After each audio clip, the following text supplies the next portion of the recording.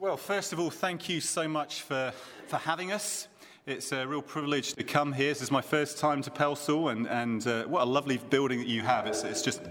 Oh, I'm coming on. Hello. It's just a real pleasure to be here. Stephen and Paula. Stephen and Paula, that's a really good start, wasn't it? Paula we have known for a long, long time, and we happened to meet again at Word Alive last year, and that was just a lovely reminiscence back to where we were in Bible school days, and it was just at that sort of conversation that we had that we got invited to come out here, and we're just really thankful to be able to come out here this afternoon, and it's a lovely cold afternoon, but... I'm going to talk to you a little bit about who we are and what we're about, first of all. And I was asked to share a little bit about our testimony, and I'll just go through a few slides. So this is the family. Not all of us are here today. My wife is sat here, and Joel, but Joshua and Naomi. Naomi's studying in Southampton University, and Joshua, he is teacher assistant in Slough, and he's 20 years old. So that's our family. And as I was saying, we met Yolanda and I way back in 1992, and that's a long time ago. That makes me very old, doesn't it, really? 1992, so we've been married 25 years last year, which is really exciting. And it was at this place that we met Paula for the very first time. And it wasn't quite in 1992, but it was a little bit later on, wasn't it? So I could tell you a lot of stories about Paula, but I'm not going to today. But oh, you want me to, don't you? Yes. But yes, we've been married for 25 years. I don't know what's happened to that picture there, but there we are. But yes, we've been married 25 years. And so we did the training both in the UK and then out in the USA. And finally, we got ourselves to the Ivory Coast, West Africa. We loved it out there. Our mission was working with a number of tribal groups out there to bring the gospel to remote people groups, the Palika, the Glaro, the Loron, other people groups out there. And our role was after learning the French and doing language study, was to be dorm parents, looking after missionaries' kids. And we love that ministry. We love working with kids. We still love working with kids in our ministry now. But we loved it out there. We had a very brief time out there, 3.5 years and out there, and we made good friends who we love very, very much. And finally, we came to the point where there was civil war. And so even though we didn't want to have to leave, we had to leave. And there was all kinds of things that went on. I remember one time being in the dorm where we were, and just being huddled in the center of the room when bombs were going off outside. And I remember the kids just beginning to sing, and they sang this song, "Be bold, be strong, for the Lord your God is with you." And in those times of trial and difficulty, you're very conscious of God's presence. And the Lord took us through some really hard times out there, but he also took us through some amazing times where we felt the real closeness of God. And eventually, we were evacuated out by the RAF. You see a picture or two here, I think, coming up. Those are the friends that we said goodbye to. So that was the aeroplane that took us out. We landed after that in Germany on a very cold and snowy day. We had nothing but the clothes on our backs, which you can imagine was T-shirts and shirts. And we were back away from Africa, and we were cold, I can tell you. But the Lord had taken us through some real trials, and we hadn't chosen to come home, but we did. After that, we spent some time in the UK. We worked at the Bible school for a little while, and then we decided that the Lord would have us go again. And so we became dorm parents out in Papua New Guinea. And that's an incredible country, over 800 languages in that country. And we're working in almost 100 of those languages out there. And again, places that are unreached, untouched. Some places that we flew into were just completely cut off from the outside world. You'll see the picture in the next one here of an area there, the Hawa tribe, just completely cut off from the outside world. Mountains where no one had actually been into that area, into that village. And so we flew in there on a small Cessna plane, and there we were, and there were friends of ours, and they were bringing the gospel message. There, you can see that the gospel was being shared there by one of our friends to the tribe. There's now a church established amongst the Hayward where there was nothing, absolutely nothing. A church that's glorifying God. And so since that time, we ended up having to come home from Papua New Guinea, and the last 12 years, almost 13 years, we've been working on home staff. We work, as I said, with kids still. We do MK care, that's missionary kid care. At the same time, we do personnel care, and we do leadership, and we're working also with the college that we have there, and we'll be telling you a little bit more about that a little bit later. That involves all kinds of things, from working with conferences. Yolanda teaches phonetics in the college, how to pick up a language from scratch, phonetics. And I do a lot of speaking in Christian unions around the place, just challenging other people to go out to a world where there's such great needs, so many needs out there. 2,500 people groups with no chance of hearing of Jesus Christ unless somebody goes. And so I go to university Christian unions and speak very often to bring a challenge to young people to go, to even just consider the thought of going to an unreached people group.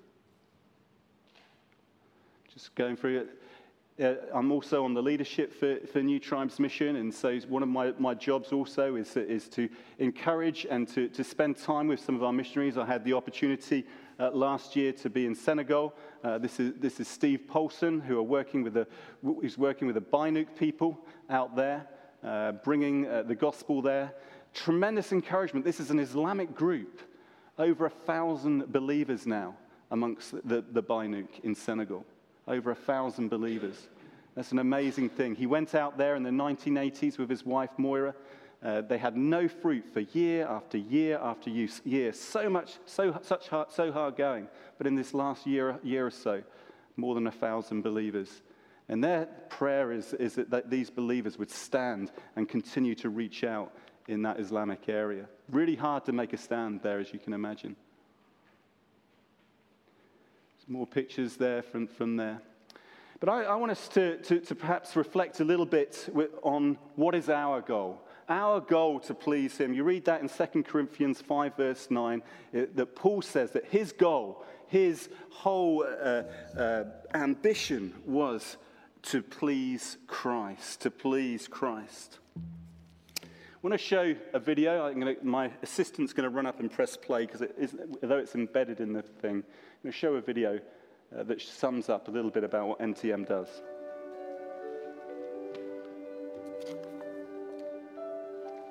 NTM was born out of a need for a channel through which unevangelized people groups might more rapidly be reached with the gospel. In the words of our founder, Paul Fleming, his love is that a man might know, even to the uttermost part of the earth, and so he gives that great commission to us, to go and tell all, to every side, preaching the gospel, that men might know about Jesus Christ and his saving power. Motivated by the love of Christ and empowered by the Holy Spirit, NTM exists to assist the ministry of the local church. How? Through the mobilizing, equipping, and coordinating of missionaries. To evangelize unreached people groups, translate the scriptures, and see indigenous New Testament churches established that truly glorify God. As missionaries head out, they count the cost, willing to face hardship and sacrifice to see a thriving church for every people. In the early days, when missionaries sought to make a friendly contact with the Ayore people of Bolivia, they were aware of the risks involved.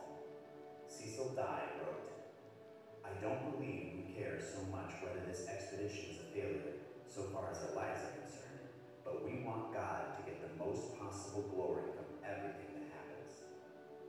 From the world's point of view, the expedition was a failure. 5 men were martyred. But God did get the glory. A friendly contact was later established, and the Ayore Church was born. Over the years, NTM has seen God's guiding hand in refining our initial and ongoing training program. As different nationalities expressed an interest in reaching the unreached, NTM began missionary training centers in multiple countries around the globe.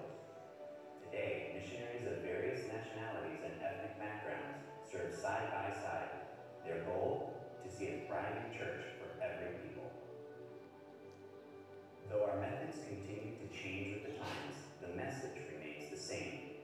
Missionaries learn the culture and language well before preparing and teaching foundational Bible lessons that begin with creation and culminate with the death, burial, and resurrection of Jesus Christ. And then they stand in awe as God gives the increase.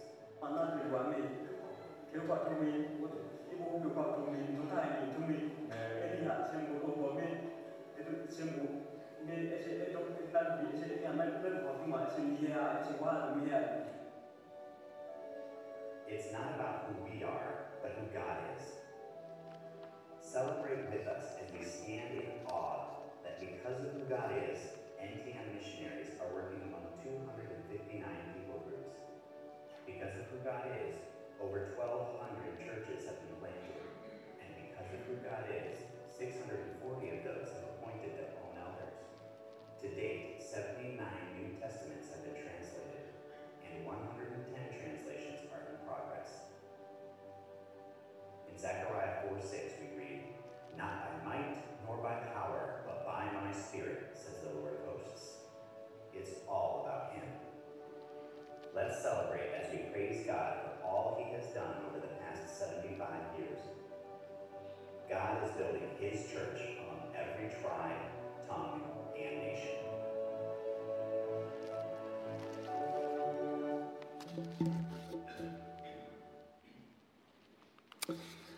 It was a little bit out of date. 2017 was the year that we celebrated our 75th anniversary. But nonetheless, I think that really gives a good overall picture of who we are and what we're about.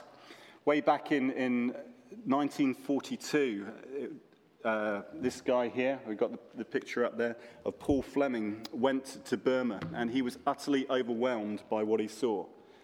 He saw village after village after village with no church and no believers, no Christians, no one there to tell them about Jesus Christ. And he got very sick himself and he had to return home. But when he got back to America, all he did was just go round the churches presenting the great need that he had seen in Burma. And eventually he got a group of guys together and they began New Tribes Mission.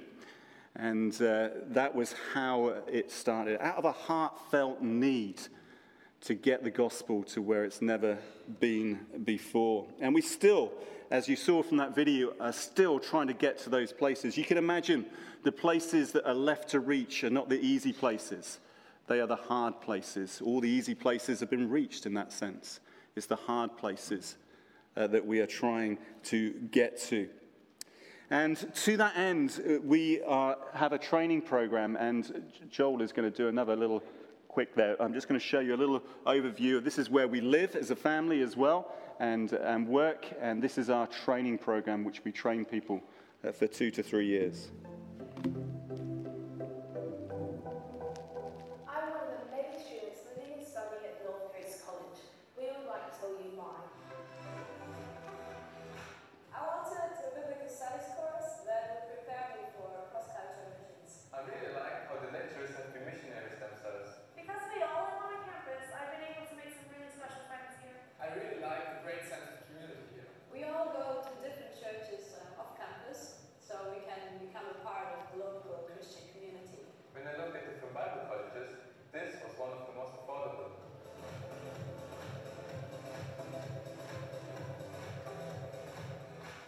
The training we offer is both Bible-centered and mission-focused. So in the first year, the emphasis is very much on explaining the foundational truths of the Bible.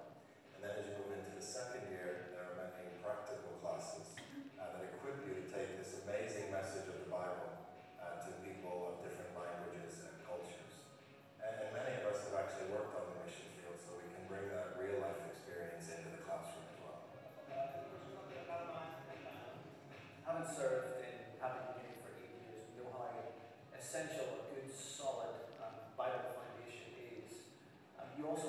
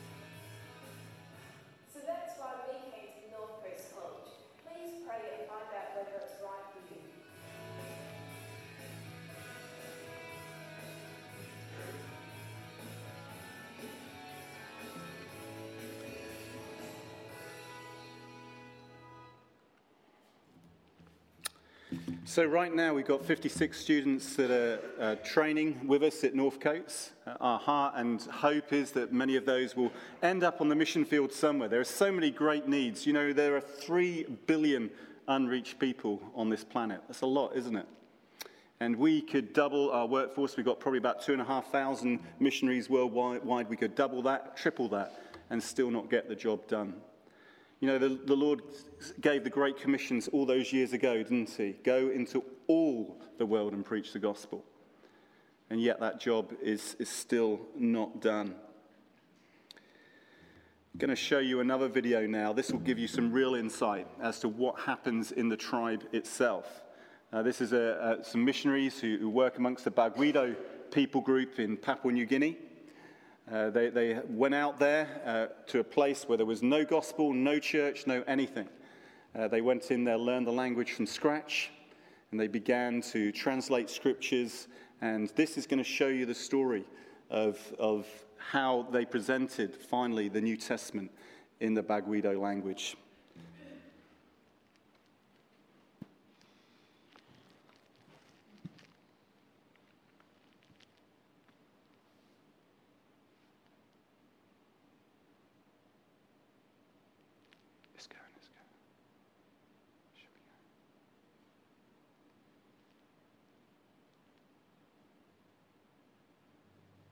Takes a while.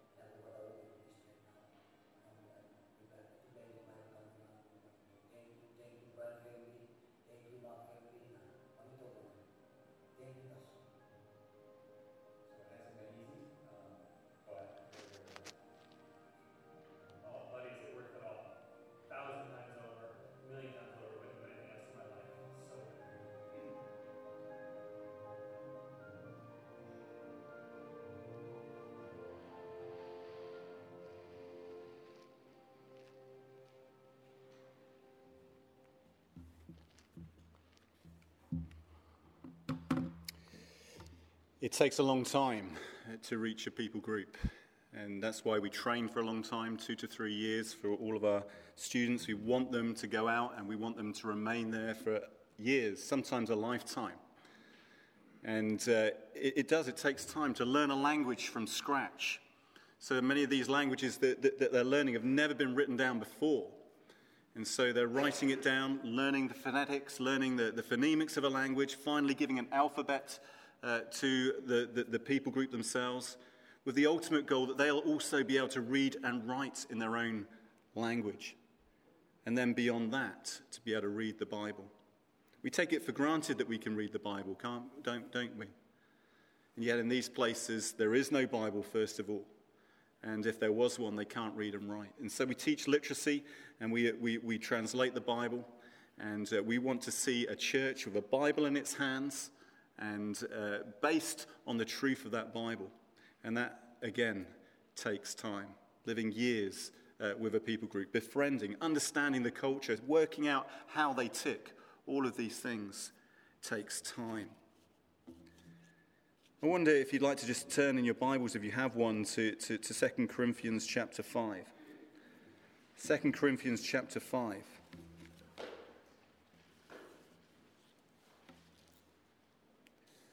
Just going to break in there at verse 7 of the chapter.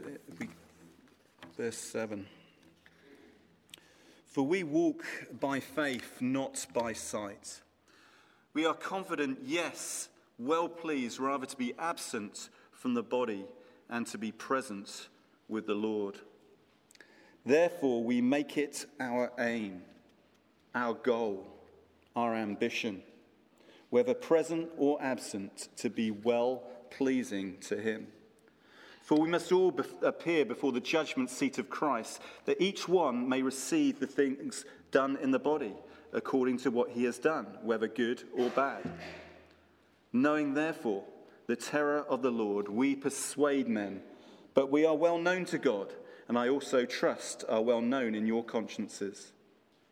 For we do not commend ourselves again to you, but give you opportunity to boast on our behalf, that you may have an answer for those who boast in appearance and not in heart. For if we are beside ourselves, it is for God, or if we are of sound mind, it is for you. For the love of Christ compels us, drives us up, because we judge thus, that if one died for all, then all died. And he died for all, that those who should live no longer for themselves, but for him who died for them and rose again. I wonder, what is our aim, our ambition in life? You know, if we look at our society, what are people's aims in life? What are they living for? Aristotle, the Greek philosopher, says man's life only has meaning if he is reaching out and striving for his goals. I don't know if you know who this man is, but with the name Steven Jerrard, I should know. This guy was a Liverpool manager for many, many years. Does anybody know who he was? Very famous. It is Bill Shankly there. Are you a Liverpool fan? Yeah. Well, Bill Shankly said this: some people believe football is a matter of life and death. I'm very disappointed with that attitude. I can assure you it is much, much more important than that. And I think when you see football in this day and age, and especially if you're a supporter yourself, you can understand this kind of sentiment when it comes to the World Cup. Or if you cast your mind back to last summer and just the England and their progress as they made their way to the semi-finals, the excitement of the nation, it just caught everybody, didn't it? It became became our focus, you know. And as England yet again went out, you know, in the semi-final, we did very well, I know. But as we went out, grown men were crying. They were shattered by what they had seen. During the matches, shops were closed. People were crammed around their TVs, watching their TV screens, glued to football. If you go to watch a football match, as I do, I love Southampton. I'm not a Liverpool fan at all. Go and watch Southampton. If I go there, there's such great excitement. You're consumed with your team. It's just a game. But tears are shed, aren't they, over football? Pulses are raised. The tournament that you're watching, you're sharing this great emotion about football. I wonder if we as Christians could change what it says there to this. Some people believe pleasing Christ is a matter of life and death. I'm very disappointed with that attitude. I can assure you it is much, much more important than this. You know, for us as blood-bought children of God, we should have one supreme aim in life, and that is to bring glory, to bring pleasure to the heart of God. Therefore, it says, we make it our aim, whether present or absent, to be well-pleasing to him. I wonder how many of us can raise our hands and say, yes, that's me. That's what I get up in the morning for. I get up to bring glory and praise to my God and Savior. Even as Christians, I wonder if we can truly raise our hands and say, yes, that's me. We with an ambition and passion beyond all the other things in our lives want to give Christ the glory. Beyond what the footballers who dedicate their lives to football to win that World Cup, beyond that passion, our sole purpose for being on this planet is to please him, to make it our goal, to please God. Now, I want to firstly emphasize that we are already pleasing God. We are already pleasing God in the sense that we are saved. When God looks at us, he sees Christ. We are covered by his blood, aren't we? Isn't that, we should all shout hallelujah for that, shouldn't we? We are covered by his blood, and he sees us as whiter than snow. He no longer sees our sin. We can have boldness to enter the very holiness place because of what Christ has done. What does it say in Hebrews there? Have boldness to enter the holiness by the blood of Jesus, by a new and living way, which he consecrated for us through the veil, that is his flesh, and having a high priest over the house of God, we can draw near with a true heart in full assurance of faith, having our hearts sprinkled from an evil conscience and our bodies washed with pure water. Aren't you glad that you can do that? We can come to the very throne of God. Yet Paul still says here, his ambition was to please God. So what on earth was he talking about? If he's already, God is already pleased with him in the sense of he's been saved, what is going on here? Well, these chapters, the whole context is this. This is all about motivation to serve. It's about service. As far as our salvation is concerned, there's nothing we can do.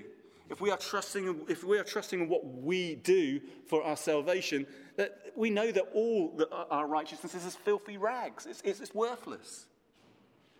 Paul was speaking as someone who was already saved, already pleasing in the sense of salvation to God. But he's talking about service. Paul wants to make his life count. He wants to live a life that he is going about bringing the gospel to those around him.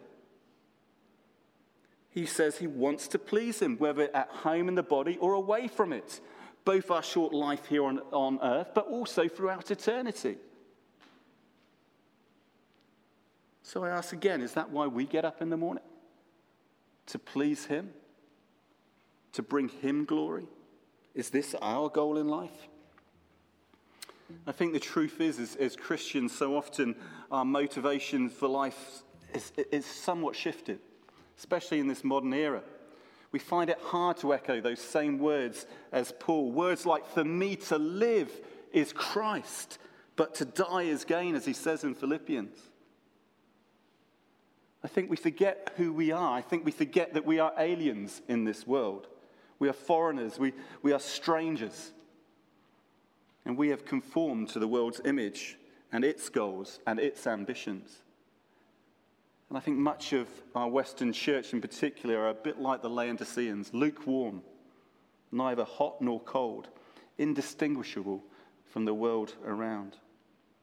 Our goal is rather to please ourselves than Jesus Christ. Our ambitions have perhaps become more like the world around us than those that we find in Scripture. We are more interested in pleasure, in fame, in fortune, in success, the comforts of this life. But Paul says no. He says no. My goal and our goal should be to please him. Paul understood that at the cross, everything changes. Our priorities should change. Our motivation, our ambition should change. When it happened to Paul, it was on the Damascus Road, wasn't it? When he saw that great light from heaven and he was brought to his knees. Here was a man who was bent on stamping out Christianity. He hated those that were Christ followers. He wanted to get rid of all of them. And yet, on the Damascus Road, he was on his knees. It's amazing in Acts chapter 9 as you read there, his hate, his anger, his pride, his violence, all of these things were there. But it all changed. Everything changed. And by the end of the chapter, he's filled with the Holy Ghost, baptized, preaching Christ in the synagogues with boldness. His ambition now was to please his Lord. Hate had been replaced with love, anger with compassion, pride with humility, violence with gentleness, a passion to stamp out Christianity with a passion to get the gospel out to the then known world. And he became perhaps the greatest missionary that has ever existed. Paul's life and ministry was now governed by a burning desire to please his Lord. He wasn't concerned about how popular he was. He didn't care what people thought of him. You know, he as a Roman citizen could have had it all, but wanted nothing of the high life. He wasn't striving, as so many are today, for the lights of Hollywood or TV or sporting fame. He goes as far as to say to the Galatians, am I now trying to win the approval of men or of God? Or am I trying to please men? If I were trying to please men, I wouldn't be a servant of Christ. Fame was of no importance to Paul. In all things, Paul only wanted to please Christ, to bring glory to him. He wasn't concerned about the world's riches either, was he? For he understood his God would supply all his needs according to his riches in Christ Jesus. I've often talked to students when I've been in universities, and one of the questions that they do ask is how in the world do you survive? How do you manage without a salary, without an income? It seems such a monumental hurdle to our Western culture. The money. What about the money? Where's the money going to come from? Yet we know that he owns the cattle on 1,000 hills. He said time and time again, he will supply all our needs according to his riches in Christ Jesus. Jehovah Jireh is our provider. And as we step out for him, he is no man's debtor. For 25 years as a family, we have lived by faith, trusting only the Lord to supply our needs. And he has never let us down. Never has he let us down. God is no man's debtor. Paul was never concerned about being comfortable either. You only have to read as you go through chapter 11 of this book, his sufferings that he went through. It says in Philippians 3 verse 8, I consider everything a loss compared to the surpassing greatness of knowing Christ Jesus, my Lord, for whose sake I have lost all things. He'd lost everything. I consider them rubbish that I may gain Christ. So how do we please him? Well, these chapters in 2 Corinthians are all about service, ministry, the preaching of the gospel. God's goal is indeed the nations. And if our ambition is to be like Paul's, to please him, then we better be about his work. We read in chapter 5, there we see vividly the way Paul sought to please Christ. It says there, in chapter 5 here, verse 11, knowing therefore the terror of the Lord, we persuade men. We persuade men. I sometimes wonder if we've forgotten that there will be a final judgment. There is eternal punishment. Does the church even believe in hell anymore? Where's the urgency gone in getting that gospel message to those places that have never had a chance to hear? Hudson Taylor, or not there yet. Hudson Taylor said this: "Would that God make hell so real to us that we cannot rest, heaven so real that we must have men there." What is our ambition? Is it not to please him, to go out, to bring hope to the nations? Twice in verses 18 and 19, Paul tells us we have been given the ministry of reconciliation. Then finally in verse 20 he says, "Now then we are ambassadors for Christ." I love that word ambassador, don't you? You guys are ambassadors. I love that word. As though God were pleading through us. We implore, plead with you on Christ's behalf, be reconciled to God. We are to please Christ. We are to preach Christ. All of us, not just those that get up at the front here. All of us are to preach Christ. There's a desperate need to get the message of Christ to a dying world. 2 Peter 3 verse 9 says, "He is not willing that any should perish, but that all should come to repentance." And the Great Commission is so simple, isn't it? Go into all the world and preach the gospel. There's no get-out clause to the Great Commission. We all have to come before the Lord and ask what that means to us. Does it mean that we should be on our knees more? Does it mean that we should give more? Does it mean that we should be out in our community more? Does it even mean that perhaps it's me that should be sent to Timbuktu? Timbuktu is a real place, a real needy place, an Islamic place, a place where they desperately need missionaries. In Mali. It might mean you. It might call for us to say, as Isaiah said, "Here am I, send me." Have we ever dared in sincerity to come before God and really put our personal plans about our life before him and said, "Lord, whatever, wherever you would want me to go, whatever you would want me to do"? Have we done that? Because if we're the Lord's, if we want to bring pleasure to him, we are to be about his business. And that might take us to the far side of the planet. What pleases God? Jesus said, "Likewise, I say to you, there is joy in the presence of angels of God over one sinner who repents." If our lives are to be pleasing to God, we must be about his business.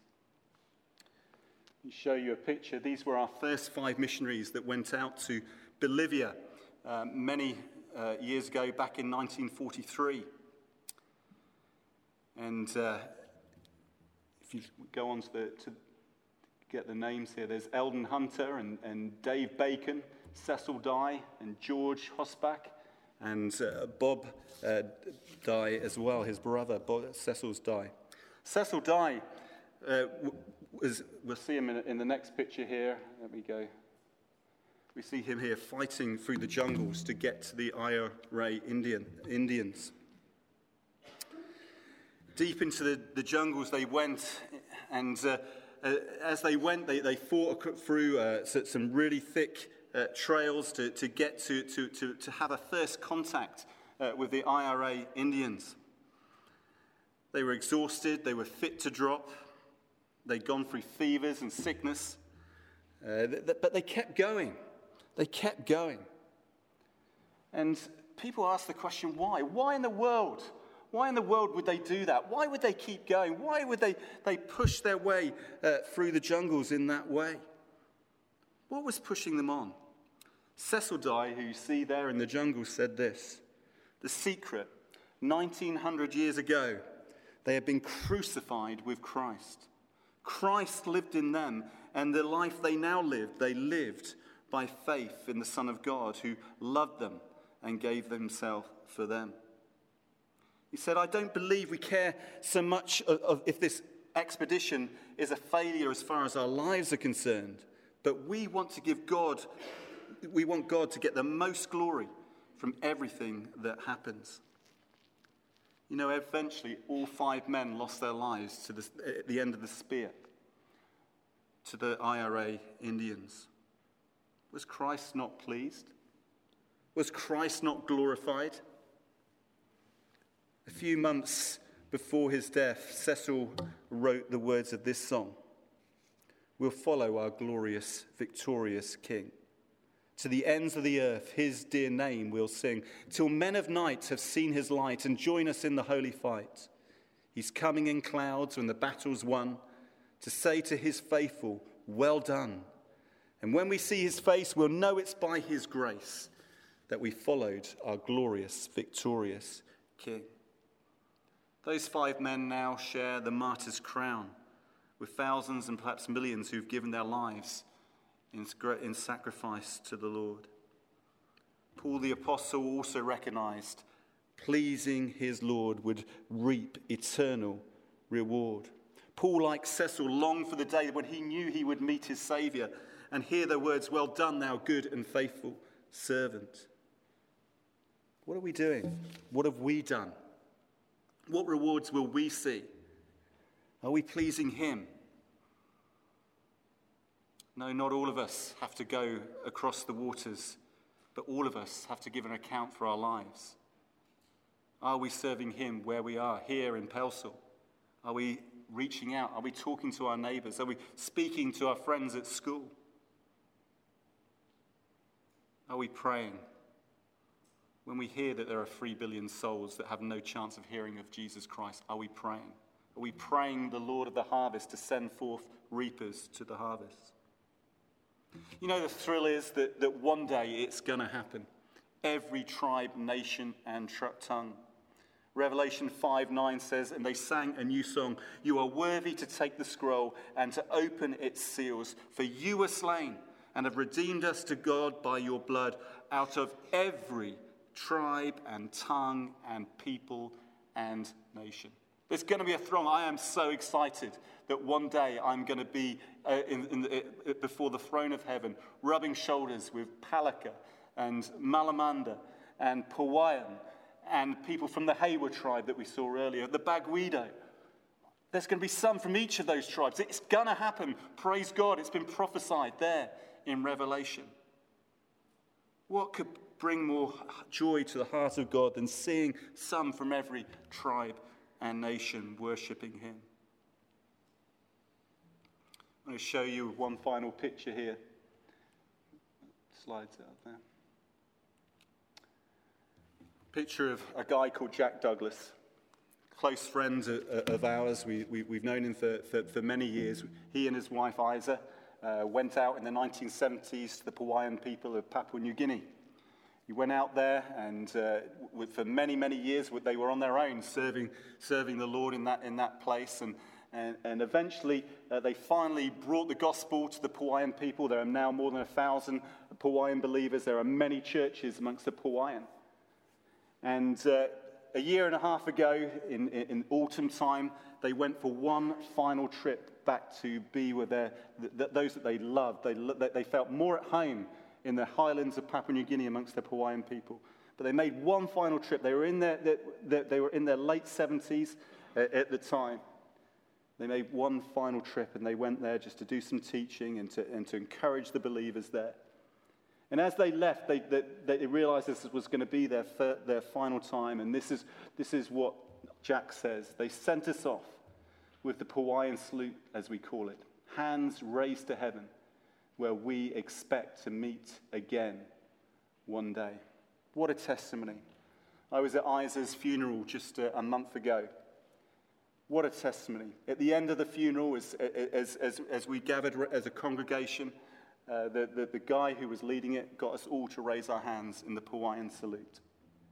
Hands raised to heaven, where we will see you again one day. Isa's worshipping in heaven with Pawayan believers. What a testimony. Giving her life to those, for those who would never have heard had they not stepped out back in the 1970s. Be praying for those that are serving the Lord out in those places. It's a sacrifice. They've given their lives. They've moved away from family and friends, and they're out there serving. Be praying. Be praying for Jack. He's on his own now, but he's still wanting to serve the Lord. He's coming to work at our Bible school and work it with the 3C course and lend his wonderful experience to our students there. But he's alone. He misses Isa. Be praying. Be praying for those that are serving out there. And so what is our aim? What is our ambition? Is it not to please Christ, to bring glory to him with our lives? That is the challenge for each of us, for me as well as you guys. Are we going to please Christ?